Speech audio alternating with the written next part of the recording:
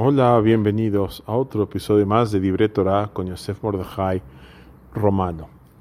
En Shirat Hayam, el cántico de agradecimiento cuando salimos de Egipto, decimos Ze Eli ve'anveu. Este es mi Dios y lo voy a embellecer. Voy a hacer las mitzvot de una forma bonita, una forma bella.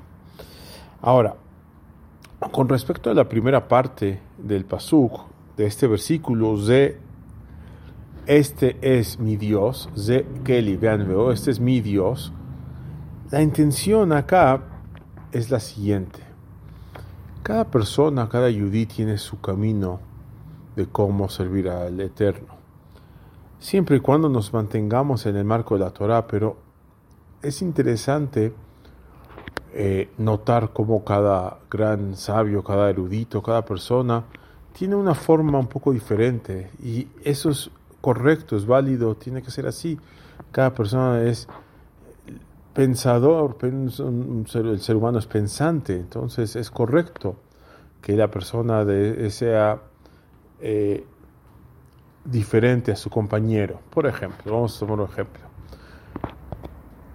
El Kiddush, viernes en la noche. No podemos decir que el Kiddush de Rav Ovadia Alav Shalom era similar al Kiddush de Rav Shlomo Zalman Auerbach, por decir.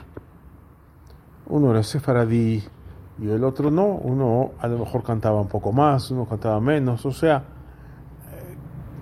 el mismo acto, el mismo texto, pero cada rabino con su diferente énfasis en otra cosa.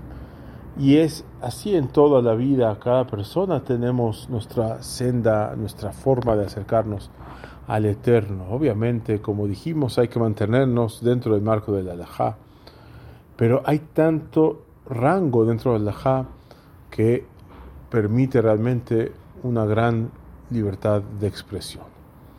Buen día para todos.